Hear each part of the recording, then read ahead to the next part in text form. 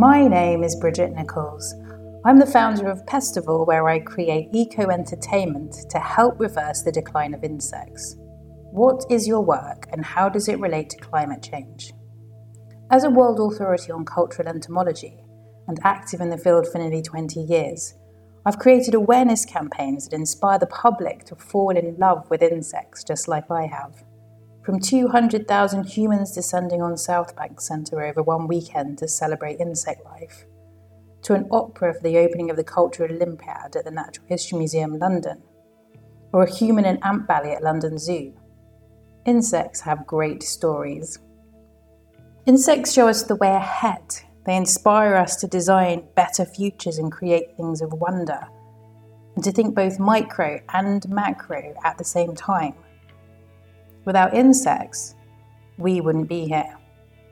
Climate change has a major effect on insects in terms of their life cycles, and as most insects have such a short lifespan, they're actually the planet's canaries.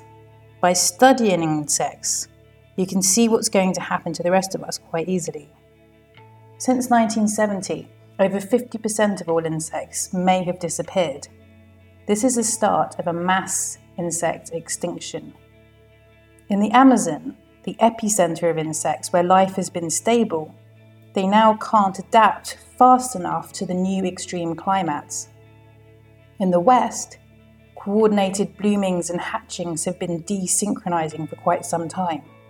For example, if the oak leaves come out at the wrong time in the season due to climate change, then the caterpillars won't lay their eggs at the right time, which means birds won't get the food needed to lay their eggs or to rear their new nestlings.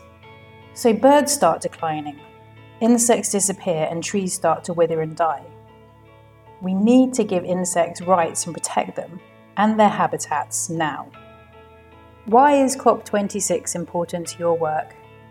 If you think of the importance of insects in terms of helping to support entire ecosystems, they aerate the soil, pollinate blossom, and control insects and plant pests.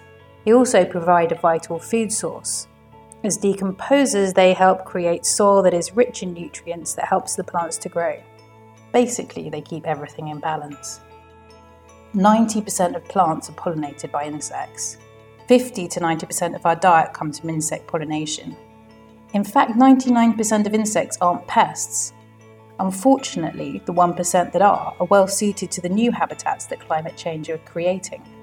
And although I consider insects to be utterly invaluable, in terms of ecosystem services, they're actually hugely economically important. In the United States alone, they're a $57 billion industry. Now as our human population grows to over 7 billion, and the insect population is shrinking to nearly half, we find ourselves at a tipping point. How are we going to eat? This is a very human problem, a global consumption issue. And if we don't resolve climate change, then we're all going to go along with the insects. This is therefore not only an insect apocalypse, it's a human apocalypse too. If women's voices were equally represented at COP26, what difference would it make? Let's take a less anthropocentric view of this. In the insect world, the female is the leader and the more physically dominant. In social insects, the workers are all female, who run society with their smart skills. As one of the oldest, most successful species on the planet, having found ways to survive and thrive almost everywhere, there are, for example, 1 million ants per human. They are also 100% sustainable in all their pursuits. These female-run societies are over 300 million years old, and we as humans a sneeze at a few 100,000. So clearly they've had time to evolve, make mistakes, and design things to perfection. Things that we need to learn from them before it's too late. And of course, in the insect world, it's said that the female of the species is more deadly than the male. So if that's the case, as we face one of the biggest challenges the world has ever seen, maybe we need some deadly females at the table who are willing to work with nature to make things happen now.